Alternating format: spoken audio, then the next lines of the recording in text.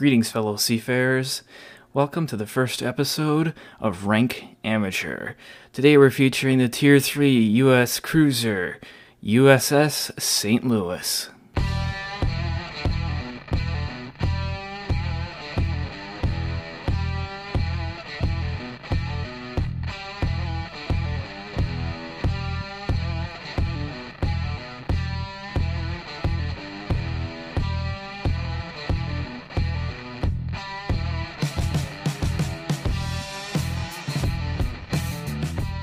I will begin by saying that USS St. Louis is way more interesting in World of Warships than it is in history.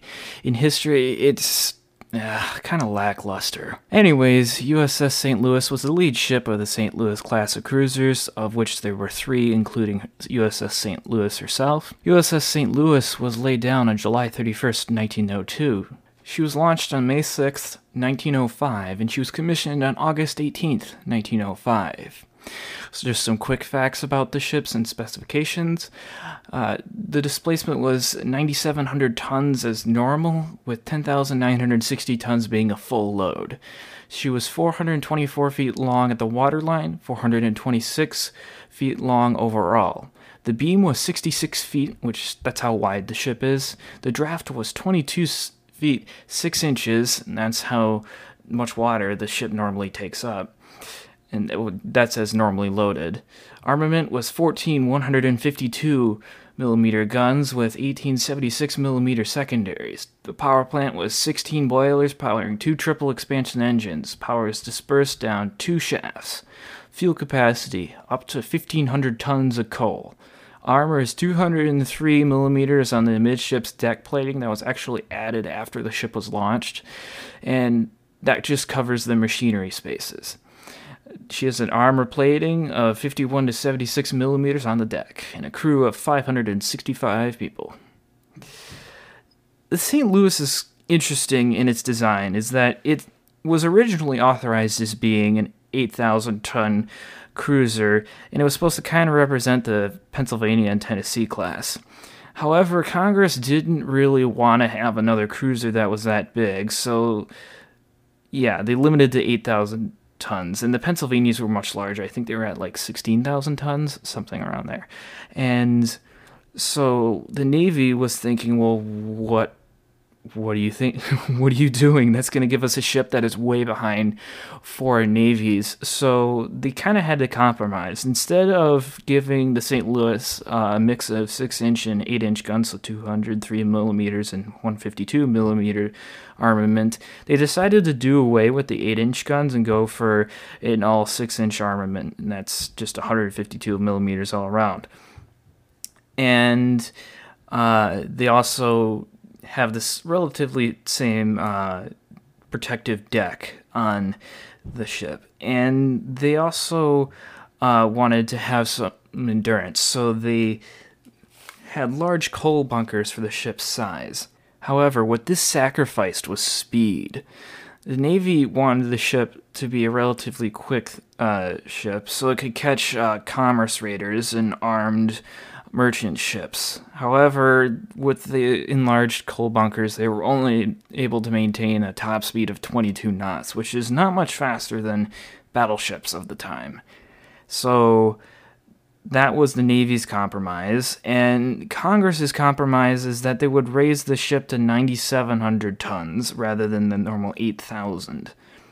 So the ship was kind of disappointing, and it was heavily criticized as being both underarmed and way too big for the amount of horsepower that it generated. So essentially, it was just complained about as being really sluggish.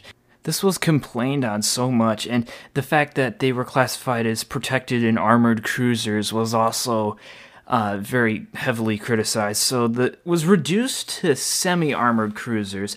However, they were reclassified later on as heavy cruisers, even though they only carried 6-inch guns, or 152 millimeters. And this sort of underarmed appearance, and, well, in actuality, except they had a lot of weapons, was reflected in the history. None of them really saw any action I mean, the most exciting thing that happened to any of the class, and by the way, there's three ships, as I said, Charleston, Milwaukee, and St. Louis, actually happened to USS Milwaukee while it was attempting to salvage a U.S. submarine, and the captain completely disregarded all advice from local sailors and sailed over a shoal, proceeding to get his ship grounded itself so well that it was never recovered and deemed a total loss. It was stricken from the Naval Register and then essentially just left to split apart in a storm and later scrapped. So on to the ship itself. So it had a total of 14 6-inch gun turrets, and most of those were protected in 4-inch casemates on either side of the ship. However, there were 2 unprotected gun turrets that were on the foredeck and aft deck. Those gun turrets were the only ones that could fire if the ship was bow onto a target or stern onto a target, I guess as you could phrase it. So it had a fairly strong broadside firepower, but it couldn't bring a lot of its guns to bear on any one target, which was a huge disadvantage, especially when you have guns as small as 152 millimeters on a ship that's 424 feet long. So, on to the history. So, after completing its shakedown cruise, so essentially kind of the testing of the ship, USS St. Louis went on a South American cruise and visited many South American ports, especially the major ones. But I can only pronounce Rio de Janeiro, because you know I'm crap. Before arriving at San Diego on August 31st, 1907. She kind of just meandered around the West Coast in the start of 1908 before setting a course from Puget Sound to Honolulu. Then she just kind of meandered around the Hawaiian Islands until steaming back to Puget Sound in October of the same year, where she was put into reserve. And you can kind of start to see what's going to happen the entire life of USS St. Louis. She just kind of appears to have no purpose. Like the Navy just built a ship because they could and didn't have a specific purpose of it. U.S. Navy decommissioned her in the spring of 1910 and recommissioned her on October 7th, 1911, because, why not? And because we can, I guess. Why would you just decommission it and recommission it if you're going to do it a year later? I don't know. Don't ask me. And she steamed back to San Francisco and served as a receiving ship there. So she just kind of sat around in the port and did nothing. She went to normal maintenance before joining the Pacific Reserve Fleet again. And she operated in the Oregon Naval Militia, which is just a branch of the Oregon National Guard. Also, that's kind of exciting, I guess. And then she was once again placed in the Reserve Fleet for a year. Then she became a receiving ship in San Francisco for around 2 years. Again, and then she went straight back to reserve in February of 1916. So just kind of in and out of reserve, not doing anything really particularly special, which I guess is a little boring for a ship that's actually featured in World of Warships. She was reactivated in July 1916 and sailed to Pearl Harbor to serve as a submarine tender in the U.S. Submarine Division 3 of the Pacific Fleet. Kind of interesting. I guess it actually kind of has a purpose now. She served as a station ship in Pearl Harbor as well, so just kind of a management ship.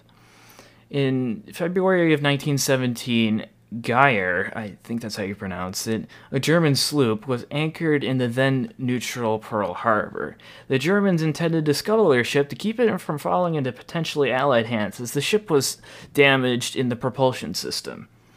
St. Louis came alongside and sent a boarding party to seize the ship, and it was seized without incident, but they did send armed boarding party, which I guess is the probably most interesting part of the St. Louis life. But the ship served in the U.S. Navy before being sunk towards the end of World War I by a collision with a merchant ship. At the outbreak of World War I, St. Louis took a complement of Marines and headed for Cuba from Pearl Harbor, where the Marines disembarked and St. Louis again set a course, except this time for Philadelphia. It was now that she began her convoy duty. First convoy went from New York to ports in France, but she escorted many convoys, including some to Britain as well. She also carried high-ranking U.S. personnel along with USS Huntington to confer with European allies in Britain and France towards the end of the war. And for this, she was also escorted by a group of multinational vessels. After the war had ceased, she had brought back thousands of troops in 7 voyages across the Atlantic, which is probably the most useful thing that this ship has done. I mean, seriously, like, what is the point of this ship? I don't get it. Honestly, this class of ships should never have been built because there's really no point. I mean, we could have done this with any other ship that we had already had. Anyways, she also provided humanitarian aid to refugees affected by the Russian and Turkish revolutions while stationed in the Mediterranean. So she spent a lot of time anchored in Constantinople. She was then decommissioned on the 3rd of March in 1922, sat in reserve until March 30th, 1930, and she was struck on that date. She was sold for scrapping in accordance with both Washington naval treaties on August 13th, 1930, and that was the end of USS St. Louis. There would be another USS St. Louis only a few years later as a Brooklyn-class light cruiser that was actually present at Pearl Harbor, I believe. But USS St. Louis, the St. Louis-class cruiser, C number 20, does make up for this boring performance in history with a spectacular performance in World of Warships. Now, 2 of these ships are available in World of Warships, and that is St. Louis, which is a Tier 3 Tech Tree ship, and Charleston, which is a Tier 3 Premium ship. As I said before, these ships are amazing. I've done some really stupid stuff in this ship, and this ship is very, very forgiving, at least for a cruiser, and in my opinion, it's the best Tier 3 cruiser there is. So the armor layout actually is a small turtleback scheme. You only have 102 millimeters on the belt armor, and that's as it is in real life centered over the boilers, but the rest is only 6 millimeters plating, which is not much, overmatched very easily, except the conning tower has 38 millimeters. But this ship is notorious for getting its turrets knocked out, which isn't really a problem. You have 14 of them, but it's an annoyance nonetheless. So you can't see it, but this has a turtleback scheme, and it's well armored in the Citadel thwart ship with having 51 millimeters of armor. The Citadel deck has 51 millimeters of armor, and the Citadel thwart ship for the stern end of the ship has 51 millimeters of armor. The Citadel deck slopes has 76 millimeters of armor, meaning it's not really that vulnerable to plunging fire, especially since the calibers of shells at this tier are so low. But close range, yeah, good luck Citadeling this ship. However, the Citadel plating below the water is 13 millimeters, so if somehow they get there, you might be a little out of luck. Turrets are not very durable at all, like I said. It's only 6 millimeters of armor, and you only have 19 millimeters of armor on the turrets in the side located in casemates.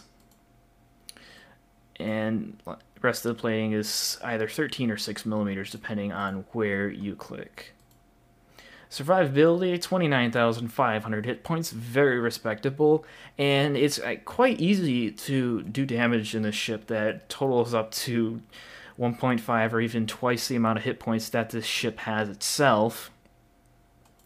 Artillery, same as real life, 14 152 millimeter guns disposed of in one turret, or one per turret, with 2 on the end that are unprotected, easily disabled. It doesn't take much to disable them.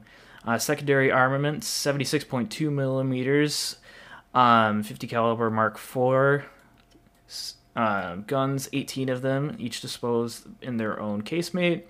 I mean, they only have a range of 2.5 kilometers, so you're not really going to use them all that much, although they are nice to have. Speaking of which, the main battery's firing range, mine is fully upgraded, by the way. Maximum range is 12.5 kilometers. You're mainly going to be using HE in this ship just because the AP's okay, but it can't really even penetrate itself. If you're fighting another St. Louis, unless it's flat broadside and you're at close range, you're not really going to penetrate that. belt armor, especially in the center of the ship or amidships. Reload time is 9.0 seconds. I have Adrenaline Rush running, so it gets gradually lower as my ship's HP deteriorates. 180-degree turn time is 22.5 seconds, which is pretty bad. Not gonna lie, it's bad. But that's only affecting the forward and aftmost turrets.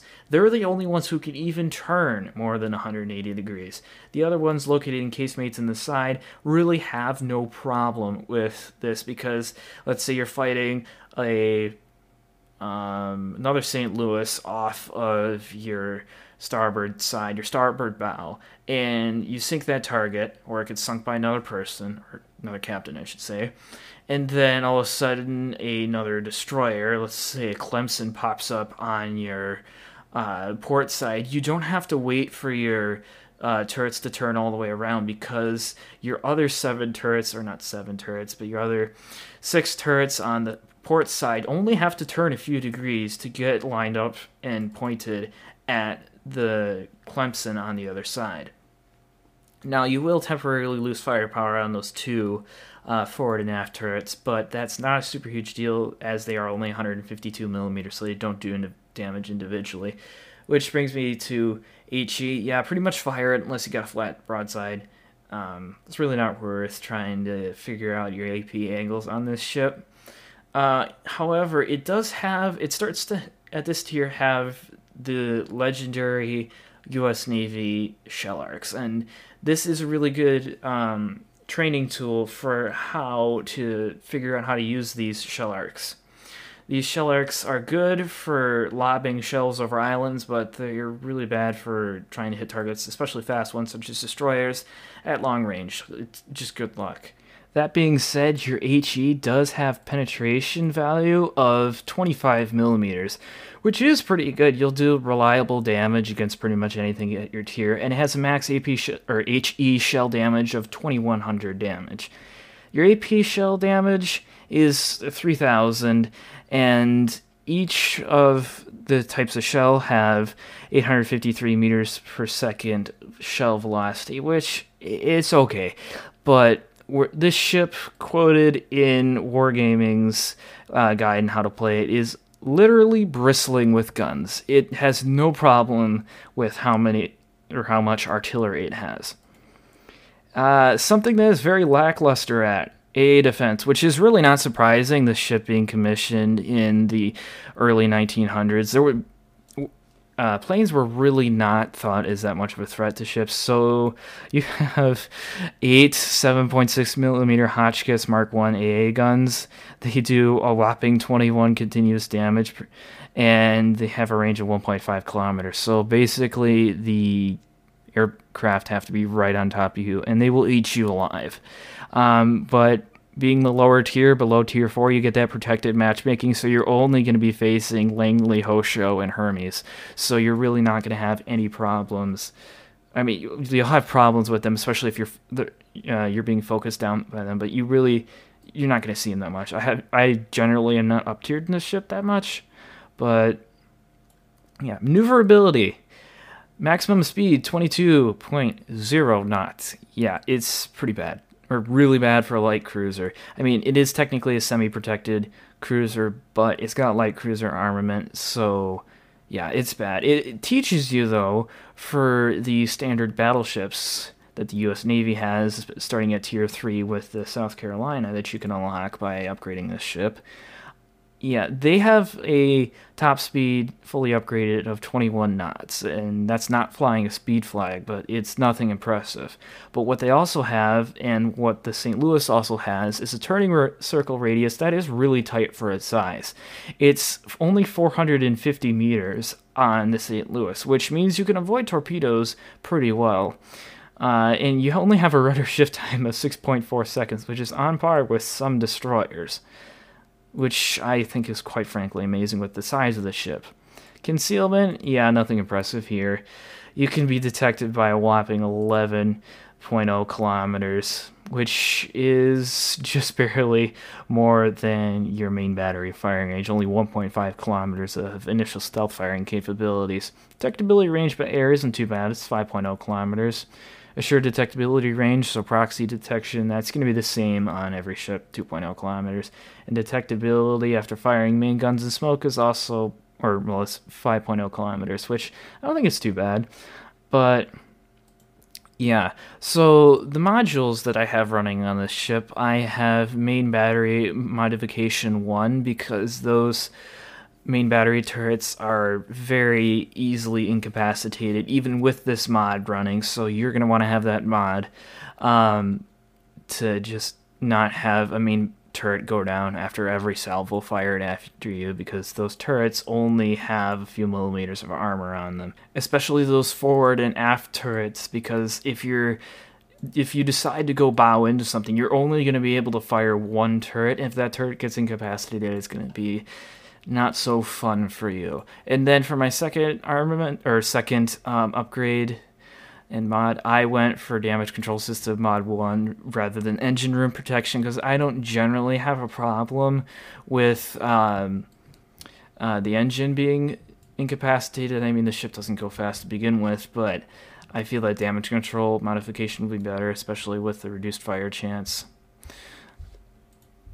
And this ship has only one consumable, and that's repair party, so we can't talk about that. Oh, something I forgot to mention. Fire chance, 7% without any flags on it. Captain skills, I mean, just it's really standard. I had to transfer a captain from one of my other ships, so I only have priority target and adrenaline rush, but something I wouldn't really invest in expert marksman, or at least initially, just because the only turrets that are going to turn around are those forward and aft turrets. I mean, you can invest in concealment expert, but really it's not a ship that's super dependent on its captain skills. It can really hold its own for the average player who's going to crawl up from the Chester at tier 2 and get the ship at tier 3. Something that I think is not great about this ship, and it doesn't actually have to deal with its performance, is its ability as a training ship for higher tiers, especially when you get to like the Phoenix at tier 4 and the Omaha at tier 5. Those are very, very fragile ships, and I think the problem with this is new players are going to come in and think that the rest of the line is going to be super durable like this is, and that's absolutely not the case. Phoenix and Omaha will eat citadels like nobody's business, because remember, any tier 5 cruiser that is not the Furutaka, or even tier 4 cruisers, will eat citadels.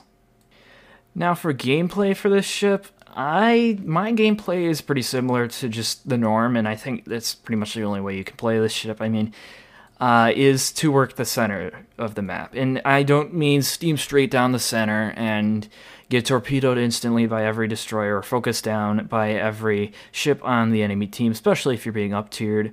I mean, well, I guess it's not really hard to do it, but just kind of lag behind your destroyers and your faster cruisers until you get to the center of the map and park yourself kind of around the corner of an island and sit there and just fire at targets that you see. And unfortunately with this ship, you really do have to present an uncomfortable amount of broadside to get all these turrets firing. But if you can use that way you won't get out of range of every single enemy ship on the enemy team. Because if you work the flanks, you'll find that every ship gets sunk on your side of the flank, and you're just steaming for the rest of the map trying to get in range of other targets.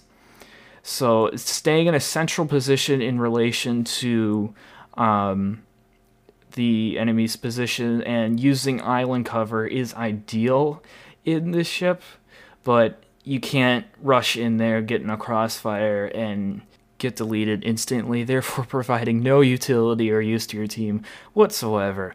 The St. Louis is better played as, I guess, more of a U.S. Navy battleship is how I would play it. And I guess some people are really not going to like me for saying that, but it really does. It's not really a cruiser gameplay.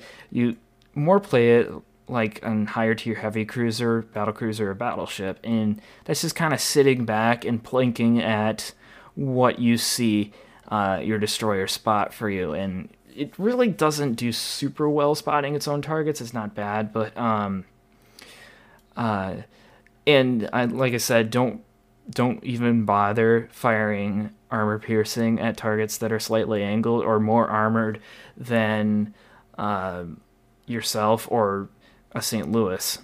So other protected cruisers, you will just ricochet every shot and get no damage. However, Caldons or whatever, the British cruisers at your tier, you can Citadel through the nose.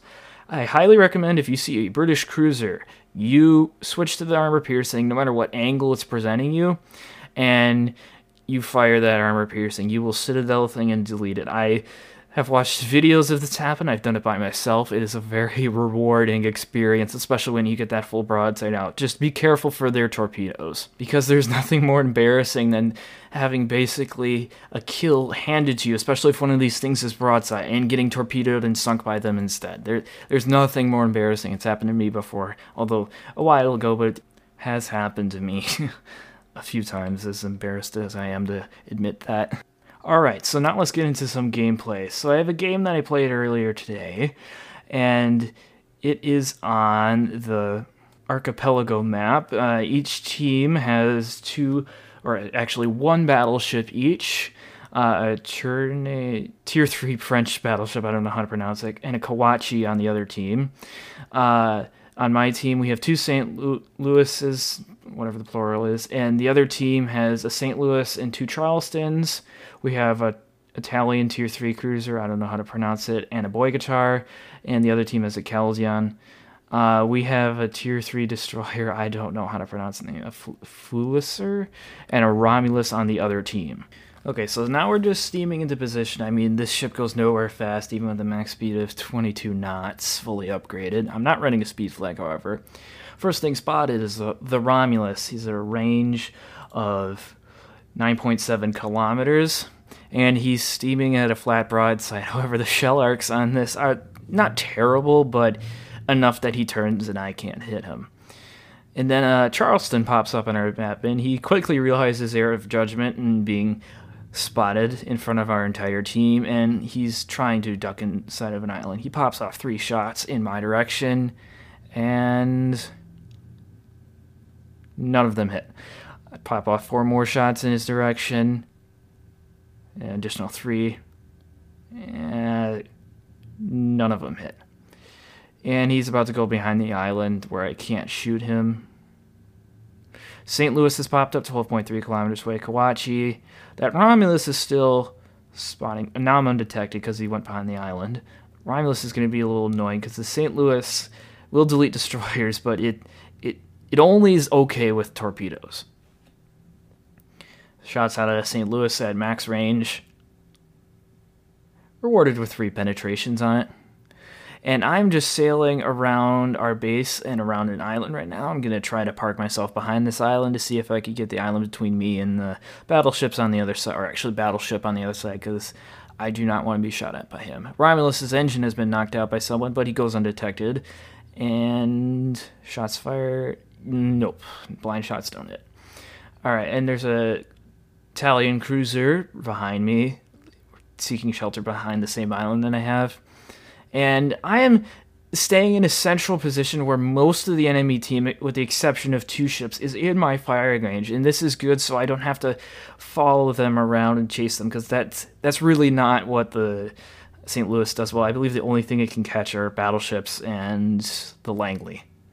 Charleston's behind an island, but I think I can get the shells over the island. Yes, I can. And rewarded with 2 penetrations and a fire set on the Charleston. He's now at 6,000 health. Shots out again at him. He might have moved, though. And the Romulus pops up 8 kilometers away. He's going behind an island, though, so I am not going to shoot. However, the St. Louis has taken an interest in me. He's at a range of 11.6 kilometers. And I've come up from behind the island because I've found a lack of ships to shoot at. Still trying to stay in that central position. And more shots out. Yeah, St. Louis is broadside now. In retrospect, I probably should have loaded the armor piercing, even though it doesn't do well shooting at other St. Louis's. When they're perfect flat broadside like this guy's giving me, I should have, and I got main turret incapacitated again. Yeah, that happens all the time. You're going to have to get used to it as a St. Louis player. More shots out. And now we're just pretty much exchanging fire between ourselves. The Romulus, however, has gone undetected, and that's starting to make me nervous. Making some altering my course and speed just to throw off any torpedoes, because that thing has ridiculously fast loading torpedoes, and I don't want to eat any of them, even though they don't do that much damage. St. Louis has switched to firing armor piercing at me, which is confusing given the angle I am presenting to him will auto-bounce all those shells, unless they land in my superstructure and overpenetrate, which is what one of them is going to do. Actually, no, that salvo missed. But he's going to duck and cover behind an island. Nope, he's actually turning to go stern on to me, so he can only get that one turret firing. Since he only gets one turret firing, I open up a little more broadside, set a fire on him, and the Romulus pops up 5.7 kilometers away. A little bit of a brown alert moment for me. But he's at 5,000 health and presenting a nice target, so my shells land on him. And I'm just kind of giving a good shell spread, so if he bobs and weaves, he'll still collect some. Disable his steering, so he's in a permanent turn. Doesn't use his damage control. Finally opens fire on me. At that point, it's too little too late. It goes 325 health. Only got to wait 3 more seconds for my guns to reload. He dodges a shot from a fellow teammate. And there we go. There's the kill. 25,000 damage. St. Louis is still lurking out there. He's at 7,000 health. I'm currently at 14 out of 29. And this is where I think I push a little too far. I should have started kiting because there's a Caldeon that's starting to head my way, and that Kawachi's also getting kind of close. So we still have islands between ourselves, so he can't shoot at me yet. But this St. Louis is giving me broadside. I actually tried the AP for once, and... well, actually, that was an HE salvo because I switched to the AP. And let's see, what is this salvo going to do? Giving me more broadside. He's kind of kiting a little, or he is kiting, but he's bopping and weaving a little bit, using that extremely good rudder shift time to try and avoid my shots, and awarded with an over-penetration and non-penetration. So I decided to fire one more salvo, switch to the HE, and the Caldeon pops up. I didn't see this because I was too focused on the St. Louis, but he's at a range of 10 kilometers, and he's about ready to start shooting at me. I don't think he sees me quite yet, though.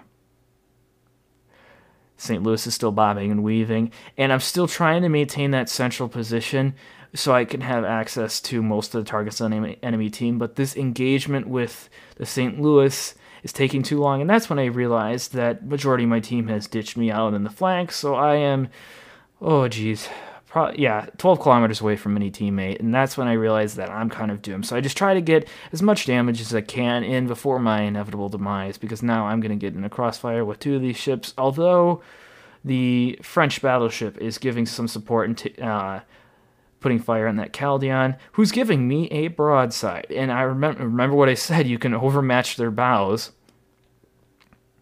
because he's only got like a few millimeters of armor. I missed with the armor piercing. So he's going bow on. He's presenting what would be the best target for him to possibly present, but it's just I can get penetration straight through his bow, especially when it goes through his protective deck. More shots out. I'm at 1,700 health, so yeah, we're done. Yeah, and there we go. So my error of judgment there was staying on the flank where there was no mutual support, and now enemy teams have 400. By the way, this is a battle with the bases. I forget what they call it. That's embarrassing. Anyways, our team has a battleship and a cruiser left. They have 3 cruisers left. This will eventually be a victory, but I got another battle to show you guys. Another battle on the Archipelago map. This is a slightly more populated match, although not that much. Both these matches were played in the middle of the day on the North American server, by the way. We have 2 pink members on our team. I suspect at low tiers that was just probably carelessness with your torpedoes. But 2 battleships on each team, 4 cruisers, and 3 destroyers. Destroyers are something that you have to be careful with, especially the Umikaze with its really quick reloading torpedoes and low detection range.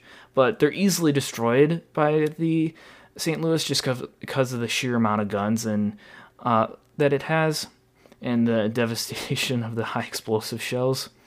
But it can take a lot of damage from torpedoes, and especially not being the fastest ship in the game, although it is maneuverable. So we're just steaming into position here.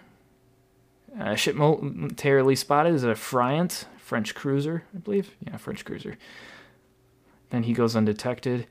Some other ships, but spotted on the other side of the map. I'm trying to get into the same position that I was the last time, which is towards the southwest part of the map, because that's, or actually the west part of the map towards the southwest, is because that's generally where the engagements take place, or at least on that flank. Because the enemy team has the time advantage to get into position versus you have to sail from further away, or at least I had to. Wix is laying a smoke screen towards the center of the map to smoke us up, which is nice. However, he's taking torpedo strikes. Friant comes detected again around E3, and he's presenting a nice target. One of those cruisers that's thinly armored, and you can easily penetrate with that armor piercing at many angles. However, I estimate his speed and ends on a stern for just one penetration. Second salvo out. Oh, he just got slapped by somebody. Holy cow. I switched to HE briefly there, but then realized how thin his armor was, or at least remembered. And he's now realizing his mistake and desperately trying to kite, but with this, yeah, he's taking crossfire from everywhere. It's only a matter of time. By the way, that one hit did 4,000 damage. Yep, and I get the kill and the first blood award. Now a Nasu is coming up, and he possibly just seeing what happened to his fellow teammate in the Friant, is desperately trying to get into the cover of an island, which is intelligent maneuver, as our Chaldeon takes 2 torpedoes from the Friant and instantly obliterated for a flesh wound award for that enemy Friant. However, an Umikaze, Arrow Judgment, approaches a Wix and gets torpedoed. A little strange, thought he would get hit by artillery, but torpedoed. Nasu is sitting around an island around E3 again, but he's sitting at that island desperately trying to get slowed down, but I think I can get these shells over the island and lobbed at him. No, cannot. But he's still coming because he's trying to get his massive... Because this battleship's not going to slow down particularly fast. So the nose comes around that island a little bit and is just getting damage saturated by all the fire coming in from our cruisers. Ordered with a non-penetration and a penetration. Firing HE, by the way. Let's see what this salvo does. He's backing up into the island, trying to get into cover. Desperately. His superstructure is now exposed, but he's backing up. And a Charleston is spotted. Just a few kilometers behind him. It appears to have stopped in open water, although he's angled towards our battleships. But I don't know what he's doing. You can't angle against HE. Well, you can't angle against HE, but it's still going to shatter and start a fire. Nasu's gone behind the island, and this extremely ballsy Wix that we have on our team comes around the corner of the island, just like rushing the Nasu, and Nasu fires his guns and misses.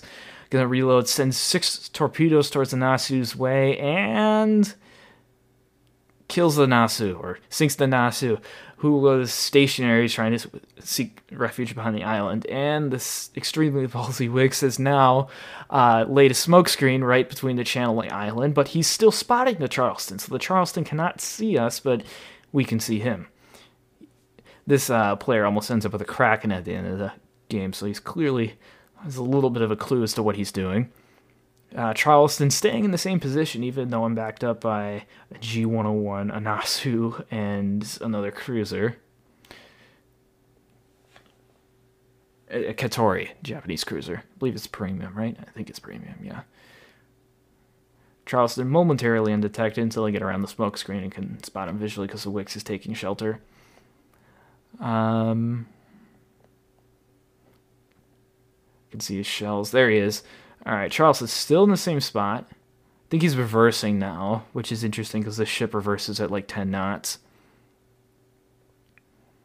Trying to get some support from my teammates to go take out this Charleston so we can sweep around and hopefully catch the team in the crossfire. But then I realized that they are going to capture our base. So most of our team realizes this at the same time and is starting to turn around because they have kind of rolled over the rolled over the western flank there. Or, no, eastern, duh. I'm on the western flank. Trying to maintain that central position, but really not doing super great of a job at it. Trying to duck behind this island just so I can get turned around and out of the Charleston's fire. But he's pretty much stern on. He's only got 3 guns firing at me at the moment. Just kind of keeping up the high explosive barrage. Actually set a fire on him. And, like I said, this ship does best if you have a variety of targets to shoot at. The problem with most St. Louis players I see is they try to work the flanks, and this ship, it can do that, provided that the team is lemming trained to that flank and is only on that flank. Because once you run out of ships to shoot at, you're screwed for the rest of the battle because this ship is so slow. Another thing that this ship is good at is ramming smaller cruisers and destroyers. It's the only ship I've actually survived a ram in because of that ramming bow you have. Wicks launching torpedoes at the Charleston, looking very, very good.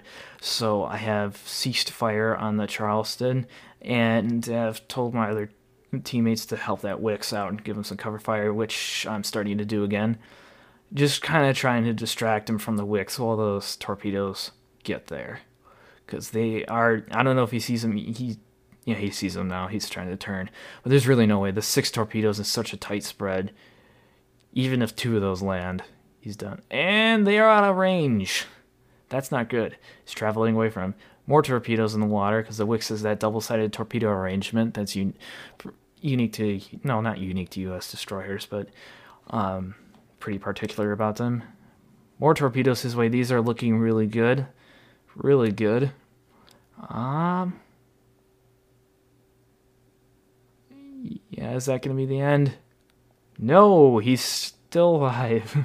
It has 7,000 health. Not doing very healthy, just checking the position of the Kawachi. Trying to concentrate fire on the Charleston. Man, this shell it gets a bad shell dispersion, only 1 penetration with the HE. Wicks is not looking very healthy, but finally takes him out with the torpedoes. Wicks left on 500 health. And now we have free roam of the base, and our base is being protected by a Katori and a G101 against a Tenryu and a Wakatake. And they're doing a really good job at defending the base. Kawachi's heading towards our base as well, but we have 3 ships there are coming to their base, which is a Nasu, Wicks, and of course myself. About to enter the base right now and start the capture process. Actually, now they're capping our base, or at least contesting it. There's another Romulus that pops up, 311 health, and he's firing his guns at me, at a St. Louis. Lucky for him, I just barely miss off his stern. And Nasu's coming in right now, and he's gone momentarily undetected. Do you think he's gonna shoot his guns again? I'll take bets on that. Guns. I'm going to say his guns, he's going to shoot. Actually, I know what happens. There's his torpedoes. Alright, the Romulus torpedoes, they're going to hit the Nasu, but not Pan-European, but European torpedoes don't do that much damage. So, Nasu's going to be okay. Took, I think, good 10,000 damage, but he's okay. Now we have 3 ships in the capture area, and other ships at the southern end of the map have been pushed out of the arc cap, so we're free to go. Capturing the base in minute 17. I'm detected, so that Romulus came around the side of the island, and he's out there somewhere. Just gotta see where he is. Telling my team to stay in cap.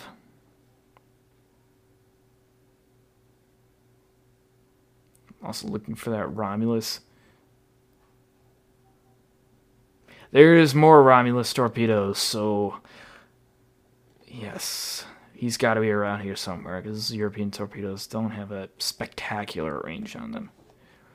Trying to just vary my course and speed to throw off the aim. I did that last time, and looks like those were aimed for the Nasu, but they missed. And the Romulus is firing his guns.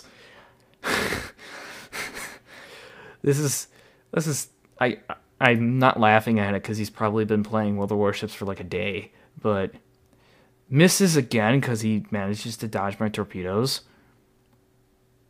More torpedoes incoming. I'm going to take one of these, but avoid them, and sink the Romulus. Takes a torpedo on the nose, causes flooding. Manages to avoid the other torpedoes with that really good rudder shift time. Flooding stopped with the damage control, and now there's just 2 enemy ships left. But I'm telling my team just to stay in cap, and that the other 2 that are outside the cap just to hold them. They're starting to cap our base, but it's far too late. We only have 39 seconds to go.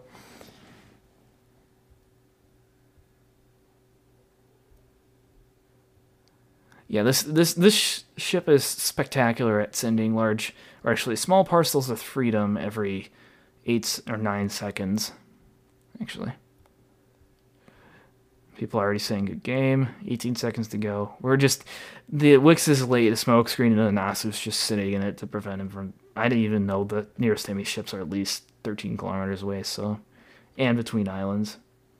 Another ship goes down. Tenryu, enemy Tenryu, sunk by Katori. And that is it. We win the game. I didn't do as much damage that time. Only 21,000. Sunk 2 ships. Assisted in capturing 47 target hits, along with 1 spotted because that dummy in the Romulus, or actually not dummy, new player we'll call it, fired at me. 3rd on the team. Yeah, so not a bad battle at all. Yeah, so this is a really good ship for people to play if they're unfamiliar with World of Warships and need to just get those basic principles of the game down before they go into something slightly more advanced or fragile like destroyers or, God forbid, the Phoenix at Tier 4, just to get the sense of maybe armor angling, especially when you're going at the battleships, because that armor, well, it pretty much guaranteed penetration on the bows. You got 6 millimeters of armor, so yeah, that's a complete overmatch there, but you could still angle your armor, especially if they try to go for that belt. That belt will bounce some shells if sufficiently angled, and it teaches the principles of the high shell arcs of the American cruiser line, well actually, and destroyer line, but that splits off at a Chester tier before. I really like this ship. I kept it around in my port, just occasionally go down, and although it's frowned upon SEAL Club every once in a while, especially if you're feeling bad about yourself, because the ship just doesn't care. Definitely worth keeping around in your port, even if you play at higher tiers like myself. But anyways, thanks so much for listening to my brand new podcast, Rank Amateur. If you have a suggestion for a ship that you would like featured on the next episode, which will be coming out every week or so, please message me on Anchor. But for now, be sure to subscribe, and I'll catch you next time, Captains.